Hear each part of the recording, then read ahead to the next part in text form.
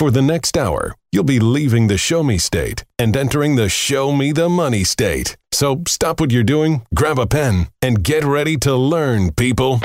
Because you're tuned to the Ozarks' #1 show about your money. Randy Floyd, founder of Floyd Financial Group, will be your guide for straight talk about living the life you deserve in retirement. Prepare to be empowered. Now, here's your Show Me the Money host, Randy Floyd.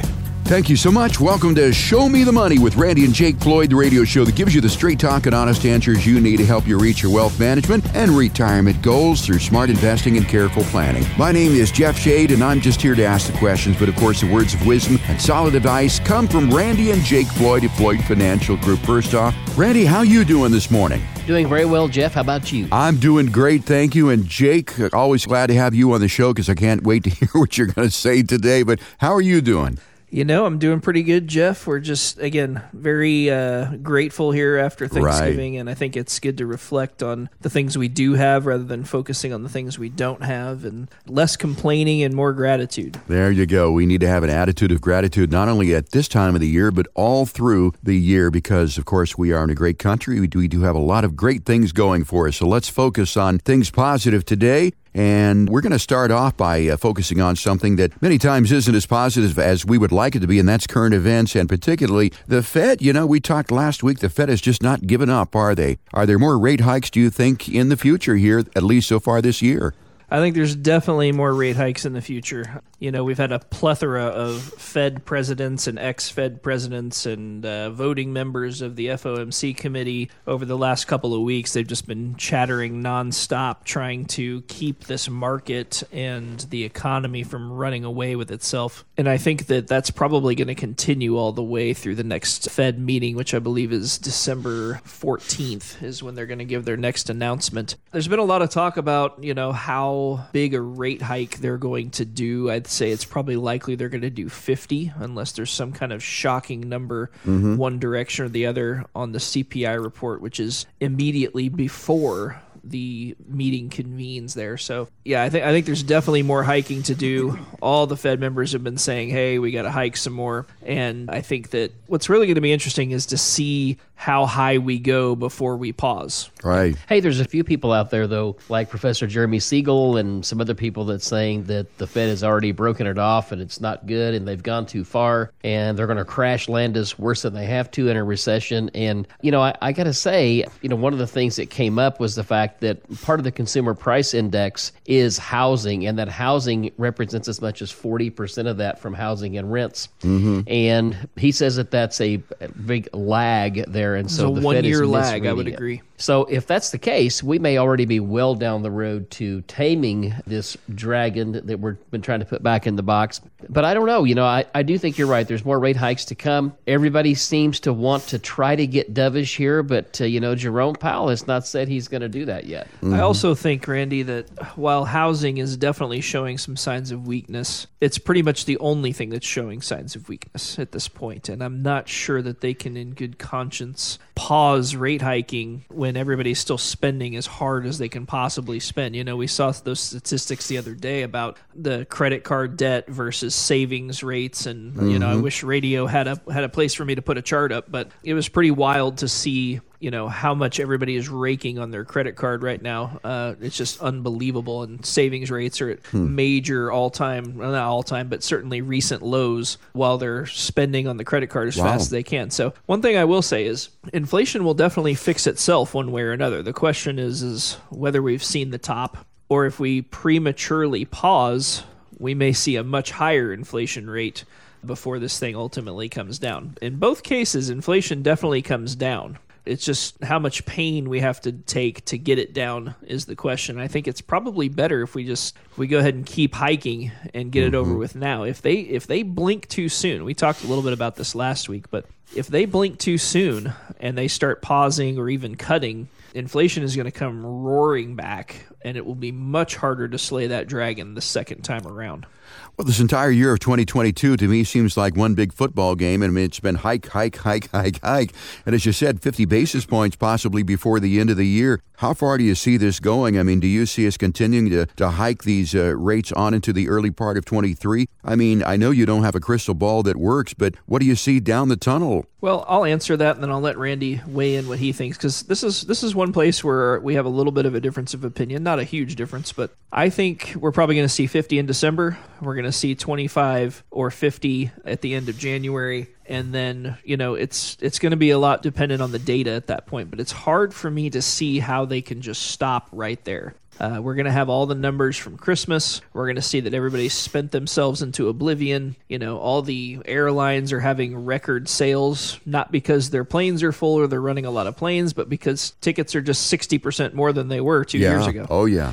And so, I don't think that's a recipe for inflation taming itself. Well, and, Jake, I agree with you. I mean, what we've seen here is, and I think we're still seeing it, the fear of getting behind the recession 8-ball as a CEO. These guys have really overshot raising their prices to combat the loss of earnings based on the producer price index and what things cost them to make things. So it's going to be interesting to watch how that plays out. And I do think that we will get to the other side of this next year. I think we're going to see that the supply chain is going to get filled back up. When the supply chain gets filled back up, I think there's good argument that there's going to start to be deals, and that's going to drive prices lower. I think automobiles is one of the areas that we're seeing that, my nephew runs a pretty sizable dealership down in Dallas, and he's saying that, they are seeing that new cars are coming through better. And even though we're talking about chip shortage, for building these cars, he says it is getting better across the board there. So that's a big piece of it. But I do think, too, that you were talking earlier, Jake, about how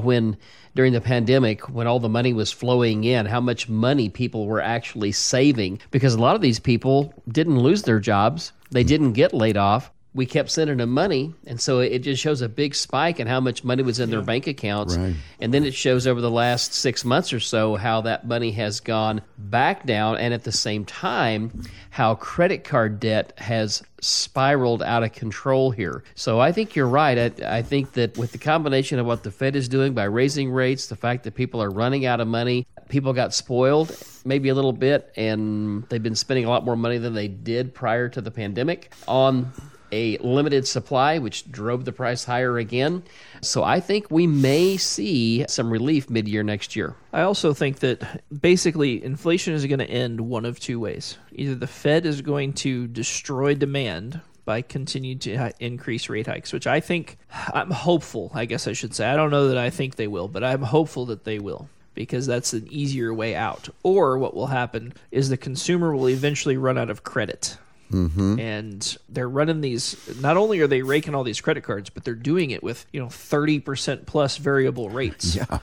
And that is going to crush them financially. And it'd just be easier if the Fed would just smash it and get it over with, and then we can start picking up the pieces and rebuilding. But one of those two things is going to happen. We're either going to run out of money to spend, or the Fed is going to crush it. And either way, there's going to be some pain, but we will get to the other side of it. And, I think on the back side of this, there's going to be a huge opportunity, similar to, the cryptocurrency thing that's blowing up in people's faces right now. We'll talk about that a little later in the show. Yeah, and I still can't wrap my head around this, Jake and Randy. People are using credit cards like they're going out of style. And like you said, 30% interest. I mean, I don't know what's going through their minds. Maybe you can enlighten me a little bit, but I'm totally the opposite. I've sort of put credit cards away. I've gone to an all-cash basis because I'm afraid of what's going to happen if I can't pay those credit cards off in full. What's going through people's minds using these credit cards the way that they are? I mean, it doesn't make any sense, really, to be raking those cards right now as hard as you can, because you're going to pay 3, 4, 5 times over. Right. What that dinner cost you, or what that big screen TV cost you. And and again, that's a little harsh, I guess, but at the same time, it doesn't take a math genius to understand that, if you're going to be paying that stuff off over 2 or 3 years at 30% interest, you're going to be paying a lot of interest. And I think that, again, that's going to end. Right. What will happen is we'll start to see credit cards start to cancel cards and lower limits at some point. When they start to see the squeeze, they start to see the risk go up, they will start closing accounts, lowering limits.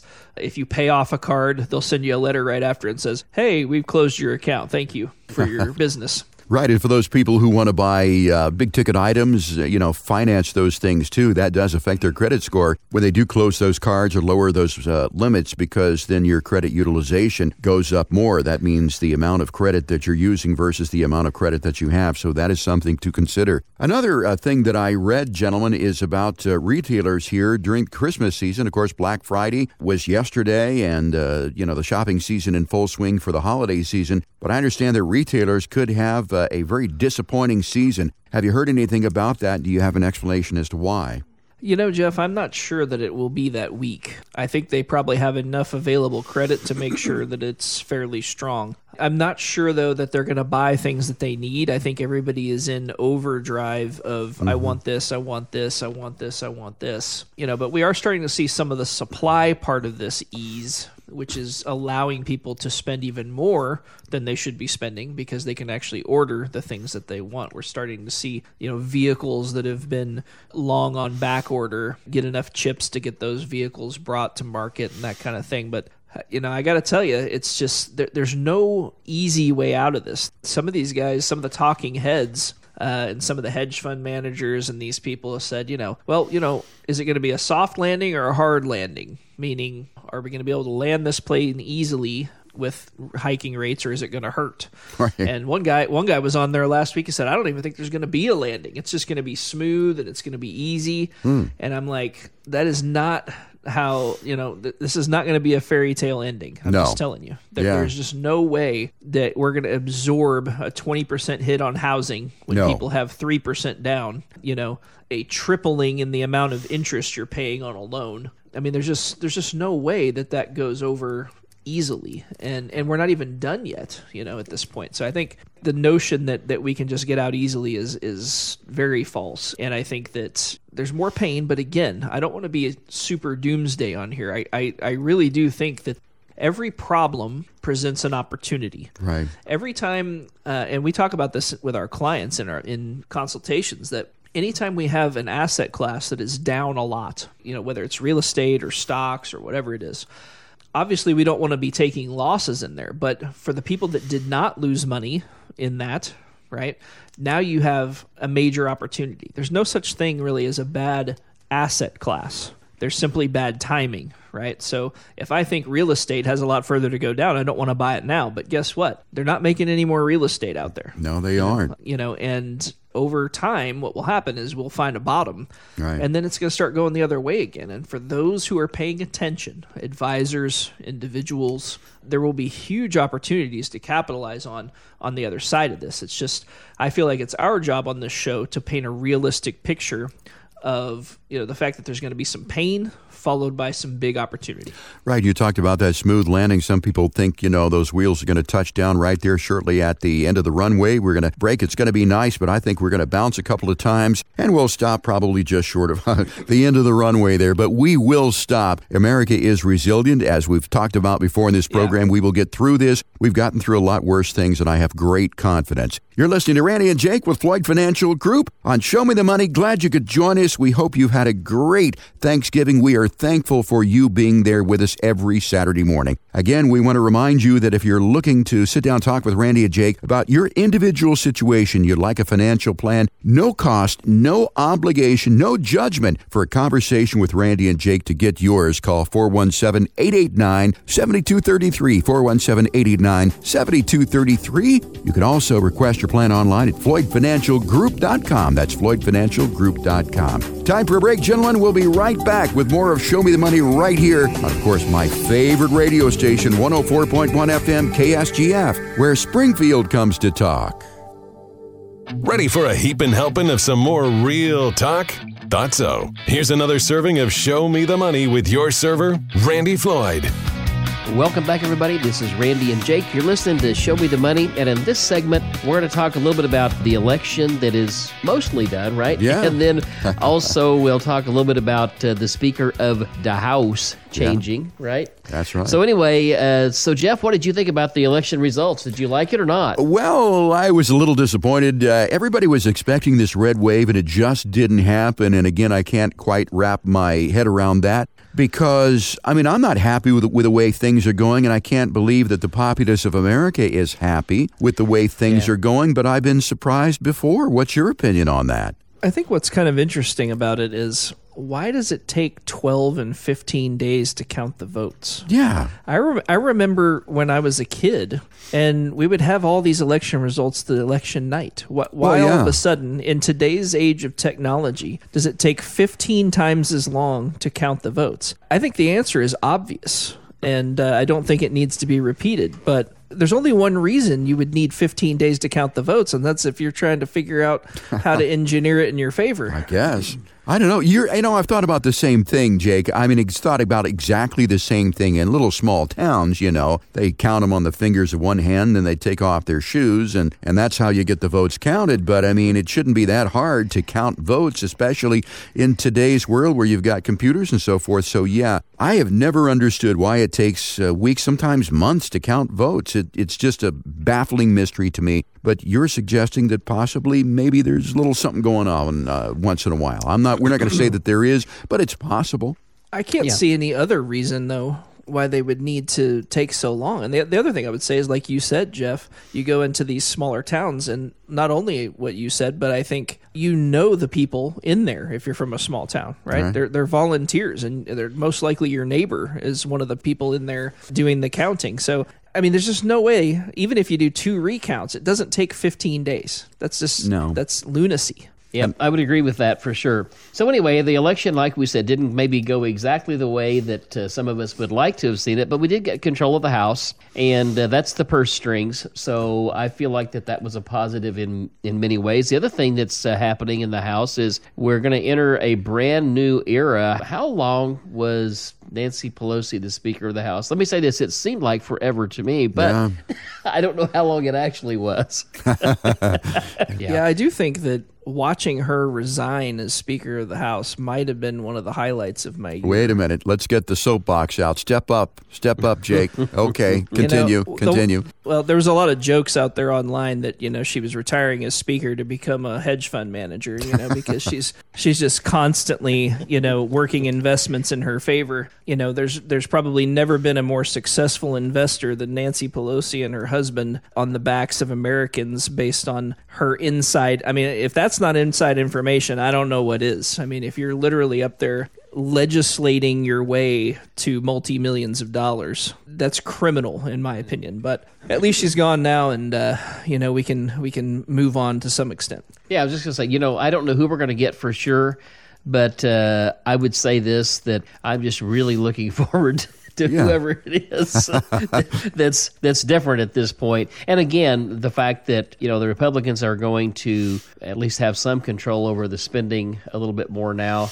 And really, the fact that we didn't get the other side, while we would have liked to have had both sides, everybody says, well, now we're just going to be, stalemated. And honestly, for business, that's not necessarily a bad thing, where things don't move as quickly and the targets aren't as hard to hit. If you're a business person trying, or a company or a CEO trying to plan and look forward, no change is sometimes better than all the change that we've had, especially if we think about over the last 24 months, how the world has kind of inversed itself right before our very eyes here, But anyway, moving along on that, let's talk next about, everybody is asking, hey, are we in a recession? Are we going to have a recession? I know we've talked about this briefly already, but I want to continue down this path here a little bit. We've talked about this, that generally when we have 2 quarters of negative GDP, that's considered a recession, except, of course, when it isn't, because the definition gets changed. So Yeah, the left can barely even say recession. Yeah, that's true.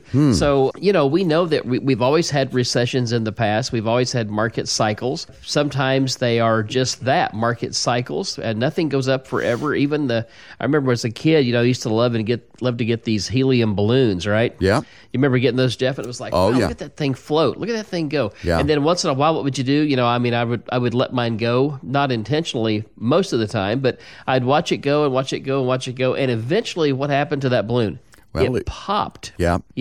So it's just like anything else. In the economy, it's the same way. We have to have these recessions. We have to have resets to get things back to where we can run and go again. And it's no different this time through. We just had some extra pressure put on this one by the fact that we had a pandemic that we had. Because, again, we were in an 11-year bull market run this last time. And that was the longest in history. So we knew that the balloon was about to pop anyway, most likely. And then we had the pandemic and all the money printing and the lack of supply and the shutting down of everything. So are we going to have a recession? Yes, we're going to have a recession. And this is going to sound harsh, and I don't want people to think bad of me. I'm just going to say, there's going to have to be some pain. People are going to lose their homes. They're going to lose their jobs.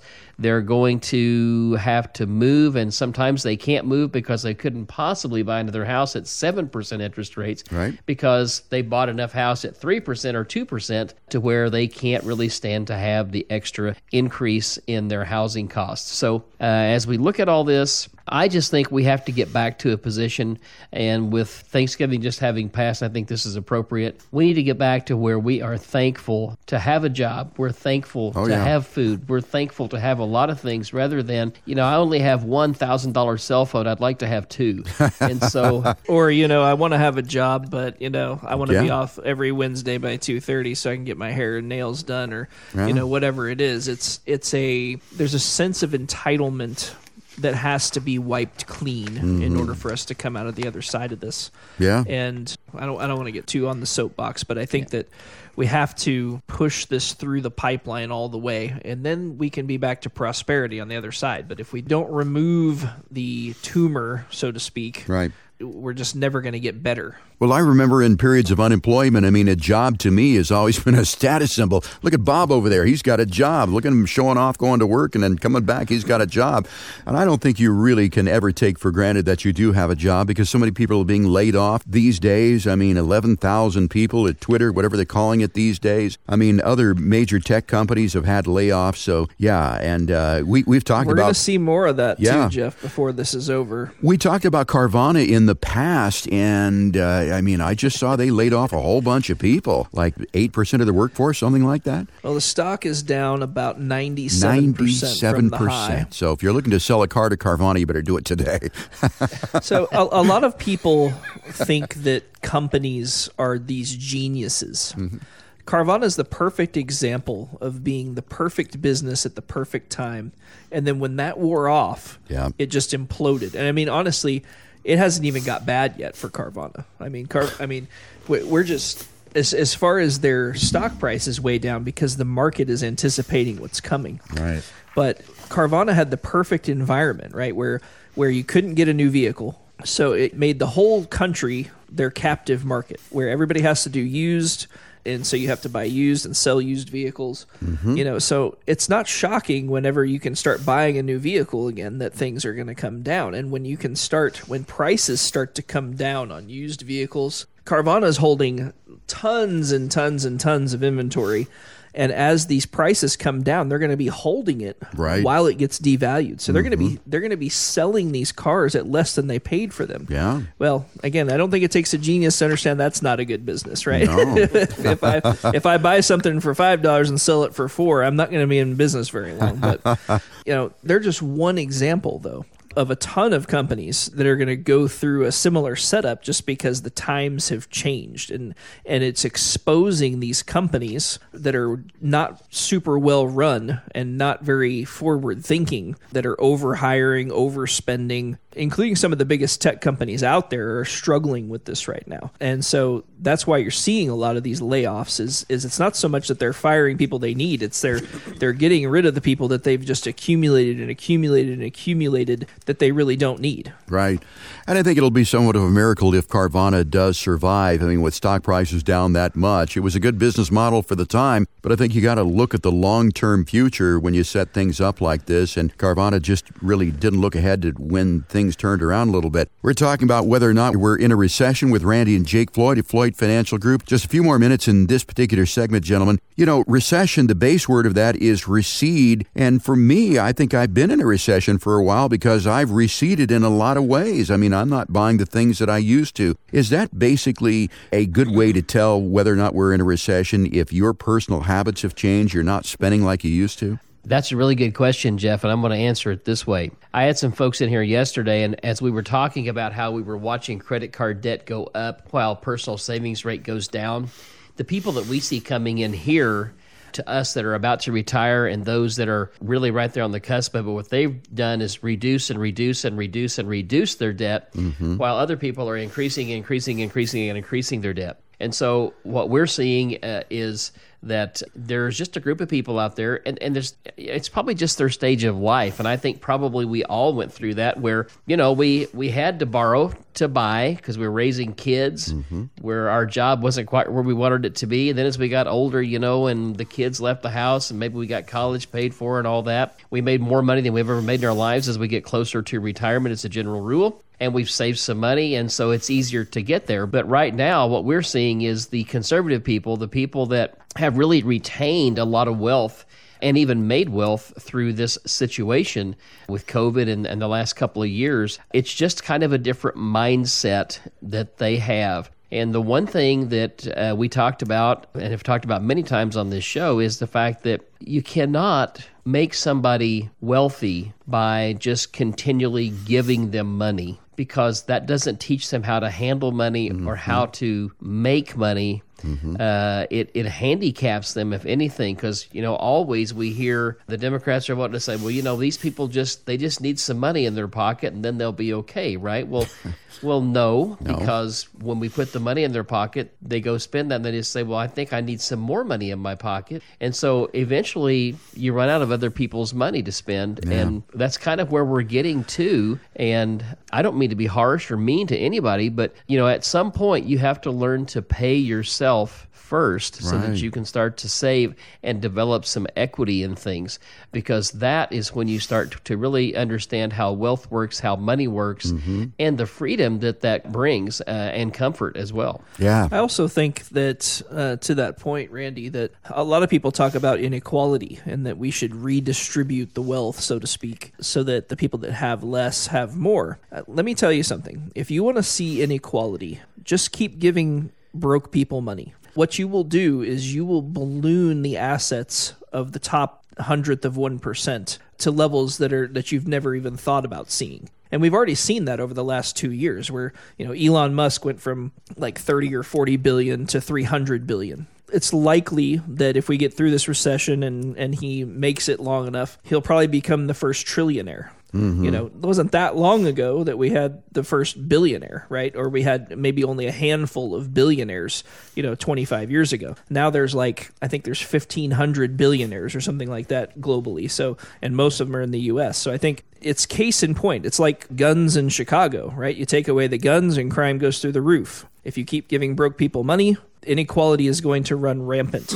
And we're not saying we shouldn't be charitable and we shouldn't help people. Right. What we are saying, though, is I think in this country we don't do a very good job of educating people about money and how things work. So one of the things that we always like to do here at Floyd Financial Group is, as we come in and we sit down with people, one of the things we find is most people are not fully connected and understanding what their investments are.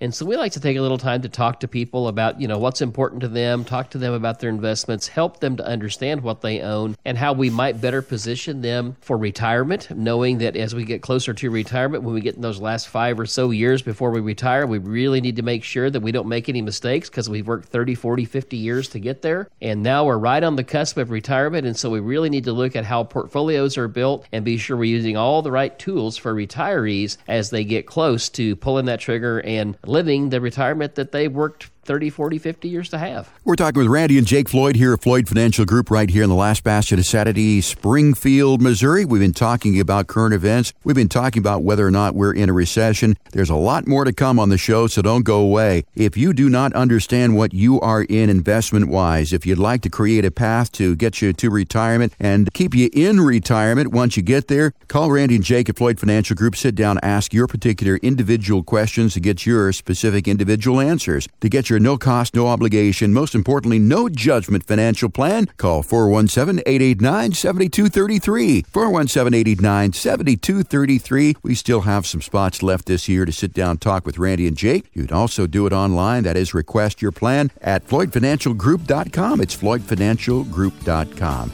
Happy post-Thanksgiving. Glad you could join us on this Saturday morning. We'll take a break. Be right back with more of Show Me the Money after this right here on 104.1 FM KSGF, where Springfield comes to talk. People of the Ozarks, step away from the fishing pole and prepare to be shown the money, because we're back with more Straight Talk with Randy Floyd. Welcome back, everybody. You're listening to Randy and Jake, and this is Show Me the Money. And in this segment, we're going to be talking about this thing called FTX and this young man that is under a lot of scrutiny right now. Wouldn't you say, Jake? I would say so. They call him FSBF for short. That's Sam Bankman-Fried. But Okay. yes, he's definitely in some hot water probably right now.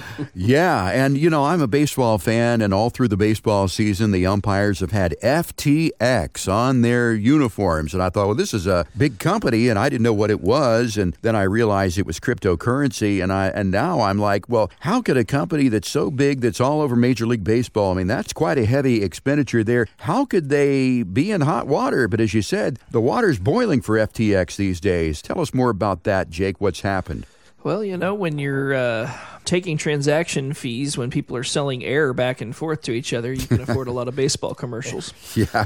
That being said, it wasn't 2 months ago that he was bailing out other firms. Well, now we know why he was bailing them out, because he had to put a stop to Bitcoin going down so that he could, and other crypto assets going down so that he could stave off his own demise here. Mm-hmm. And he claims that he did not know how much leverage he was using and things like that, but his actions 2 or 3 months ago buying these distressed firms that really didn't help him at all would suggest otherwise. And I think we should probably zoom out and discuss a little bit about what's actually going on here. So FTX is a cryptocurrency exchange. So it's similar to Coinbase or Binance, and basically it's a platform that people can house their cryptocurrency on and use it to buy and sell different cryptocurrencies. FTX also had its own proprietary cryptocurrency, and they also had another firm called Alameda. Mm-hmm.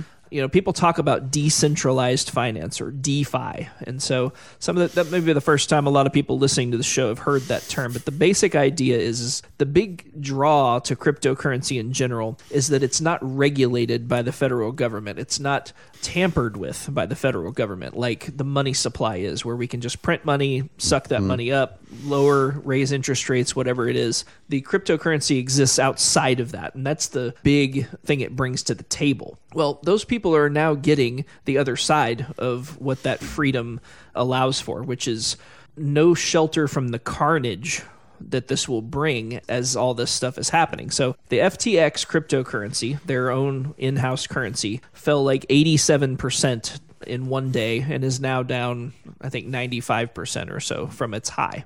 And, how is something able to just implode like that? Well, there's no regulation and there's nothing backing it. It's all perception. How much is something worth? It's worth what somebody's willing to pay on a given day, and people simply are not willing to pay for it anymore. What really got them in trouble, though, is leverage, meaning they were borrowing and lending on that cryptocurrency. So think of it like the housing market. So when a bank gives you a home loan, the way they do that is they have assets that they've either gotten on deposit in like CDs or checking accounts, or money that the bank has borrowed from the government, and they loan that money out several times over, not just once. So that's called leverage. So if they loan that $1 out 5 times, that's 5 to 1 leverage. There are some cryptocurrency assets that are leveraged 100 to 1. So that means if you have one blow up, it blows up 100 times. The last time that we saw that type of leverage being used was in 2008.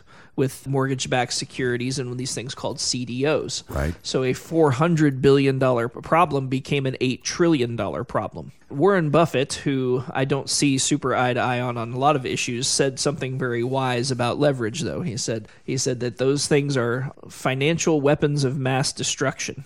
And he was referring to derivatives that are leveraged, and that is very true. Most people don't understand what they are. Even the people selling them don't understand what they are. The same thing is happening in the cryptocurrency industry right now. Sam Bankman-Fried, who was the head of FTX, said, I didn't realize how much leverage we had. How can you not know how much leverage you have? You own the place, you know? Like, that's crazy. He said, yeah, I thought we had about $5 billion in leverage. It turns out we had $13 billion. And so that's my bad. And we're like, my bad? He has millions of creditors that now have their hand out that thought they had their money safe. And, you know, a lot of that is going to cease to exist. The big thing that was happening, too, where the criminal part of this may come into play, and, you know, that remains to be seen. I'm not calling him a criminal. I'm just saying, you know, there's some elements here that look like fraud and look like he's covering things up. So one of the things he was doing is he was taking money from FTX and lending it to Alameda, which is his other company. And then Alameda was taking it and giving it back to FTX, leveraging it again. And so that's the kind of stuff that you can't do in normal banking. You know, another question I would have for Mr. SBF over there is, if you're so above board, why did you go to the Bahamas to make your headquarters and force all your employees to move to the Bahamas? Well, it seems to me like you're trying to dodge the regulation and the scrutiny and oversight of the United States, Europe, and every other developed nation on the planet, because there's a lot. It's kind of like being based out of Delaware in the United States. There's a reason to do that. Right. And the Bahamas is known for housing headquarters of gambling organizations and those types of things, so that they can skirt a lot of the regulation from developed nations. So, you know, I'm not saying the guy's a criminal, but I am saying that, you know, if you really want decentralized finance, this is what it looks like. It's the Wild West. You never know what you're going to get, and this is, you know, a product of that. There was a time in the recent past when crypto was all the rage. All I heard was crypto this, crypto that. I've made a lot of money in crypto. A lot of people have lost money with cryptocurrency as well, too. With FTX and its demise, the problems that it's having here, do you think that is going to throw a really dark shadow over the entire cryptocurrency rage? I do. I think the shadow was already being cast, right? So Bitcoin, which is arguably, by a lot of people's measurement, would be the only legitimate cryptocurrency out there. So a lot of the other coins that were invented, there's thousands of them, are just, you know, they dreamt it up one day and started trading it, and people just started buying it for no reason. And, you know, there's nothing really behind it. There's no technology behind it. You know, so Bitcoin, maybe Ethereum would be the only other one worth mentioning. But Bitcoin was at 65,000 a coin. Right. And, you know, last week it was at 15,000. You know, when it was falling and it started to really come down around 40,000, I had speculated that I thought it might go single digits. And people are like, oh, that's crazy. There's no way it's ever going to come down there. Well, it hasn't yet. You know, we'll see. But I would say that, you know, 15,000 is a long way down from 65. So the real part of this that remains to be seen is how many other of these firms are going to fail as a result of FTX. So think of it this way. If FTX had dealings with Binance and Crypto.com and Kraken and a lot of these other exchanges, when FTX just evaporates, now they have to start selling their assets to cover those losses. And then another one evaporates, right? And then they have to sell those assets to cover those losses. And so, I mean, before it's over, there may only be one or two of these guys left standing. Right. And if that's the case, we could definitely see single-digit Bitcoin. Now I'm going to say something really radical, though. Uh-oh. That may be a buying opportunity when that actually happens. Okay. So if this thing falls far enough, hard enough, you know, Bitcoin is not going away. A lot of these other currencies may totally go away. Right. But Bitcoin is not going to go away. The technology underlying Bitcoin is here to stay. the blockchain technology. And again, I am not a big, huge Bitcoin fan. All I'm saying is, like we said earlier in the show, there's no such thing as a bad asset. There's bad timing to own these assets, right? And so, on the backside of this madness, there will be an opportunity for Bitcoin and maybe Ether. But, I still think it's way too early to start jumping in there, because there could be a lot more of these fold up before it's over. And we're going to probably also start to get some insight on just how many of these firms are doing the same thing that FTX was doing. And that was going to be my last question. Is crypto going away? In your opinion, it's not going to be. But I remember when there were home improvement stores in every other block, and now it's ended up with Lowe's and Home Depot. So it may be the same way with crypto. We may be down to just a couple of crypto coins. We're talking with Randy and Jake Floyd Financial Group. We've been talking about FTX and cryptocurrency. And again, if you'd like to come and sit down with Randy and Jake and talk about your individual portfolio, if you do not have one, they will meet with you, no cost, no obligation, no judgment, to get you on a path to retirement that's going to keep you there. Again, to get your no obligation plan with no cost and no judgment, 417-889-7233, or you can request it online at FloydFinancialGroup.com. You're listening to Show Me the Money. Thank you for joining us here in this Saturday morning. We'll be right back with the final portion of our show right after this on 104.1 FM KSGF, where Springfield comes to talk. Ready to climb a mountain of financial know-how? Good. Because it's time for more Show Me the Money with your financial Sherpa, Randy and Jake. Randy Floyd. Show Me the Money. And in this final segment today, we're going to be talking about taxes, and specifically tax loss harvesting as one of the main topics. Yeah, and when I think of harvesting, I think about a bountiful harvest. We were talking about that off the air just a little bit. So, I don't know, let's talk to people about what tax loss harvesting really is. Explain that. Yeah, so I think the first thing we need to really point out to people first and foremost when we talk about this, we're not talking about money in an IRA, a 401k, a 403b, or a Roth IRA, because those are retirement accounts, and you either have tax deferral on that, or you're going to have, if it's a Roth, you're going to have gains that are not going to be taxed after the 5 years and 59 and a half. Anyway, so what we're really talking about here is money that you have saved and you've invested in probably a brokerage account, and you've made some money over the years. Maybe you had that some of those assets out there 2, 3, 4, 5 years, and you've made some good money there. And now this year, all of a sudden, some of those shares are underwater, and you have some red ink when you go out and you look at your cost basis versus where you are today. Maybe you paid, I'm just going to throw a number out here, $10,000 for an investment, and now it's worth $5,000 or $7,500.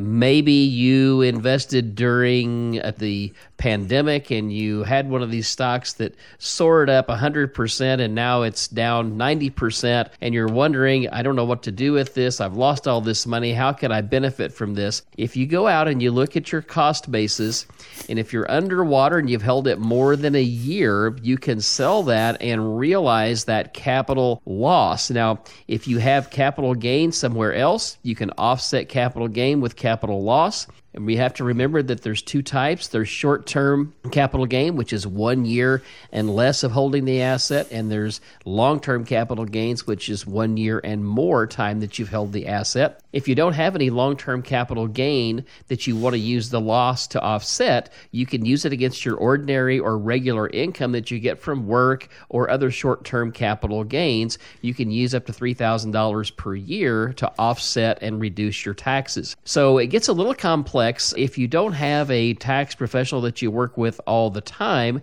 if you have questions about this, I would encourage people to feel free to give us a call. We'd be happy to kind of walk you through the process and maybe help you assess where you are in the scheme of things here. But it's certainly an opportunity this year for lots of people to really, maybe last year they had a lot of capital gain because people were trying to sell off a little bit and protect. And now this year we got a lot of capital loss. It could be a way for us to actually get some tax money back, or maybe reduce our taxable income this year to where it's not going to hurt very bad, and maybe not at all. Well, when I talk about taxes, I don't understand it that much, so I look to Rod Link in your office to help me understand it. But if I'm hearing you correctly, that you can harvest up to $3,000, that's what the limit is, no matter how much you've lost. Is that the way it goes? So what it amounts to is, so if you have a long-term capital gain, right, and a long-term capital loss, those two offset each other dollar for dollar. If you don't have any long-term capital gain that you need to offset, and you take the long-term capital loss, you can use $3,000 per year to reduce your regular taxable income every year until you use it, and you can carry it forward. But if you're offsetting capital gain in that year, it can be unlimited.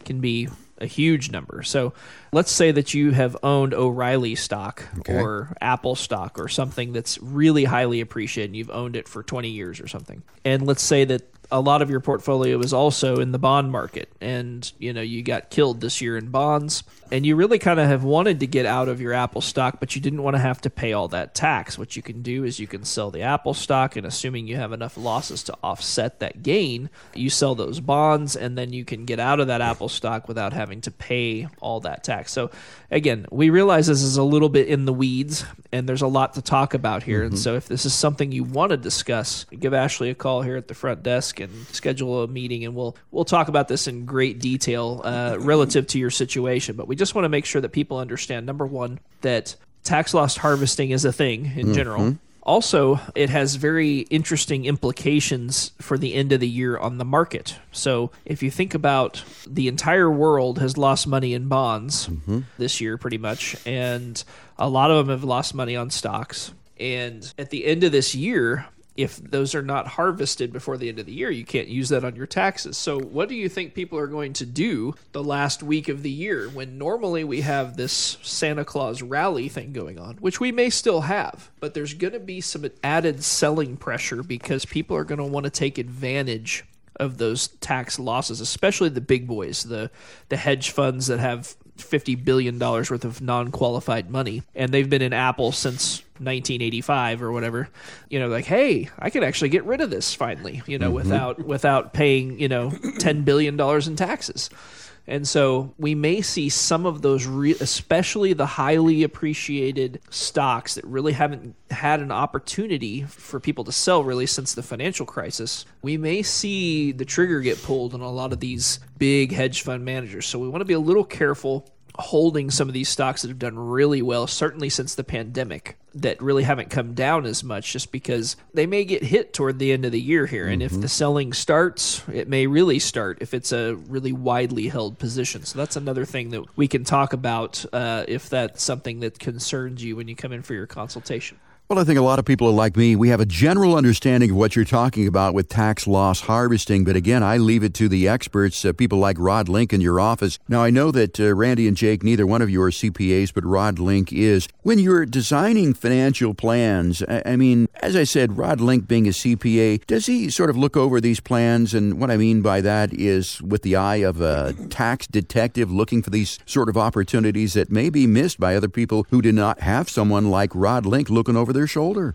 I think that we have that available, but I'd say the way it more goes is that we have a lot of discussion with Rod as we build plans, just not necessarily plan by plan, but just in general, so that we know what we need to know in order to make his life easy as he goes to do taxes later, right? We're almost an extension where he can give us knowledge, and we can make sure that we're not stepping on toes, so to speak, when it comes time to do taxes. And I think one more point real fast to the previous conversation is this is the first time that many people have ever lost money on bonds. And so that creates an extra layer of selling that's probably going to happen toward the end of this year, where you may have owned bonds for 40 years and never been down, or certainly not down substantially. And pretty much if you own bonds this year, you're down.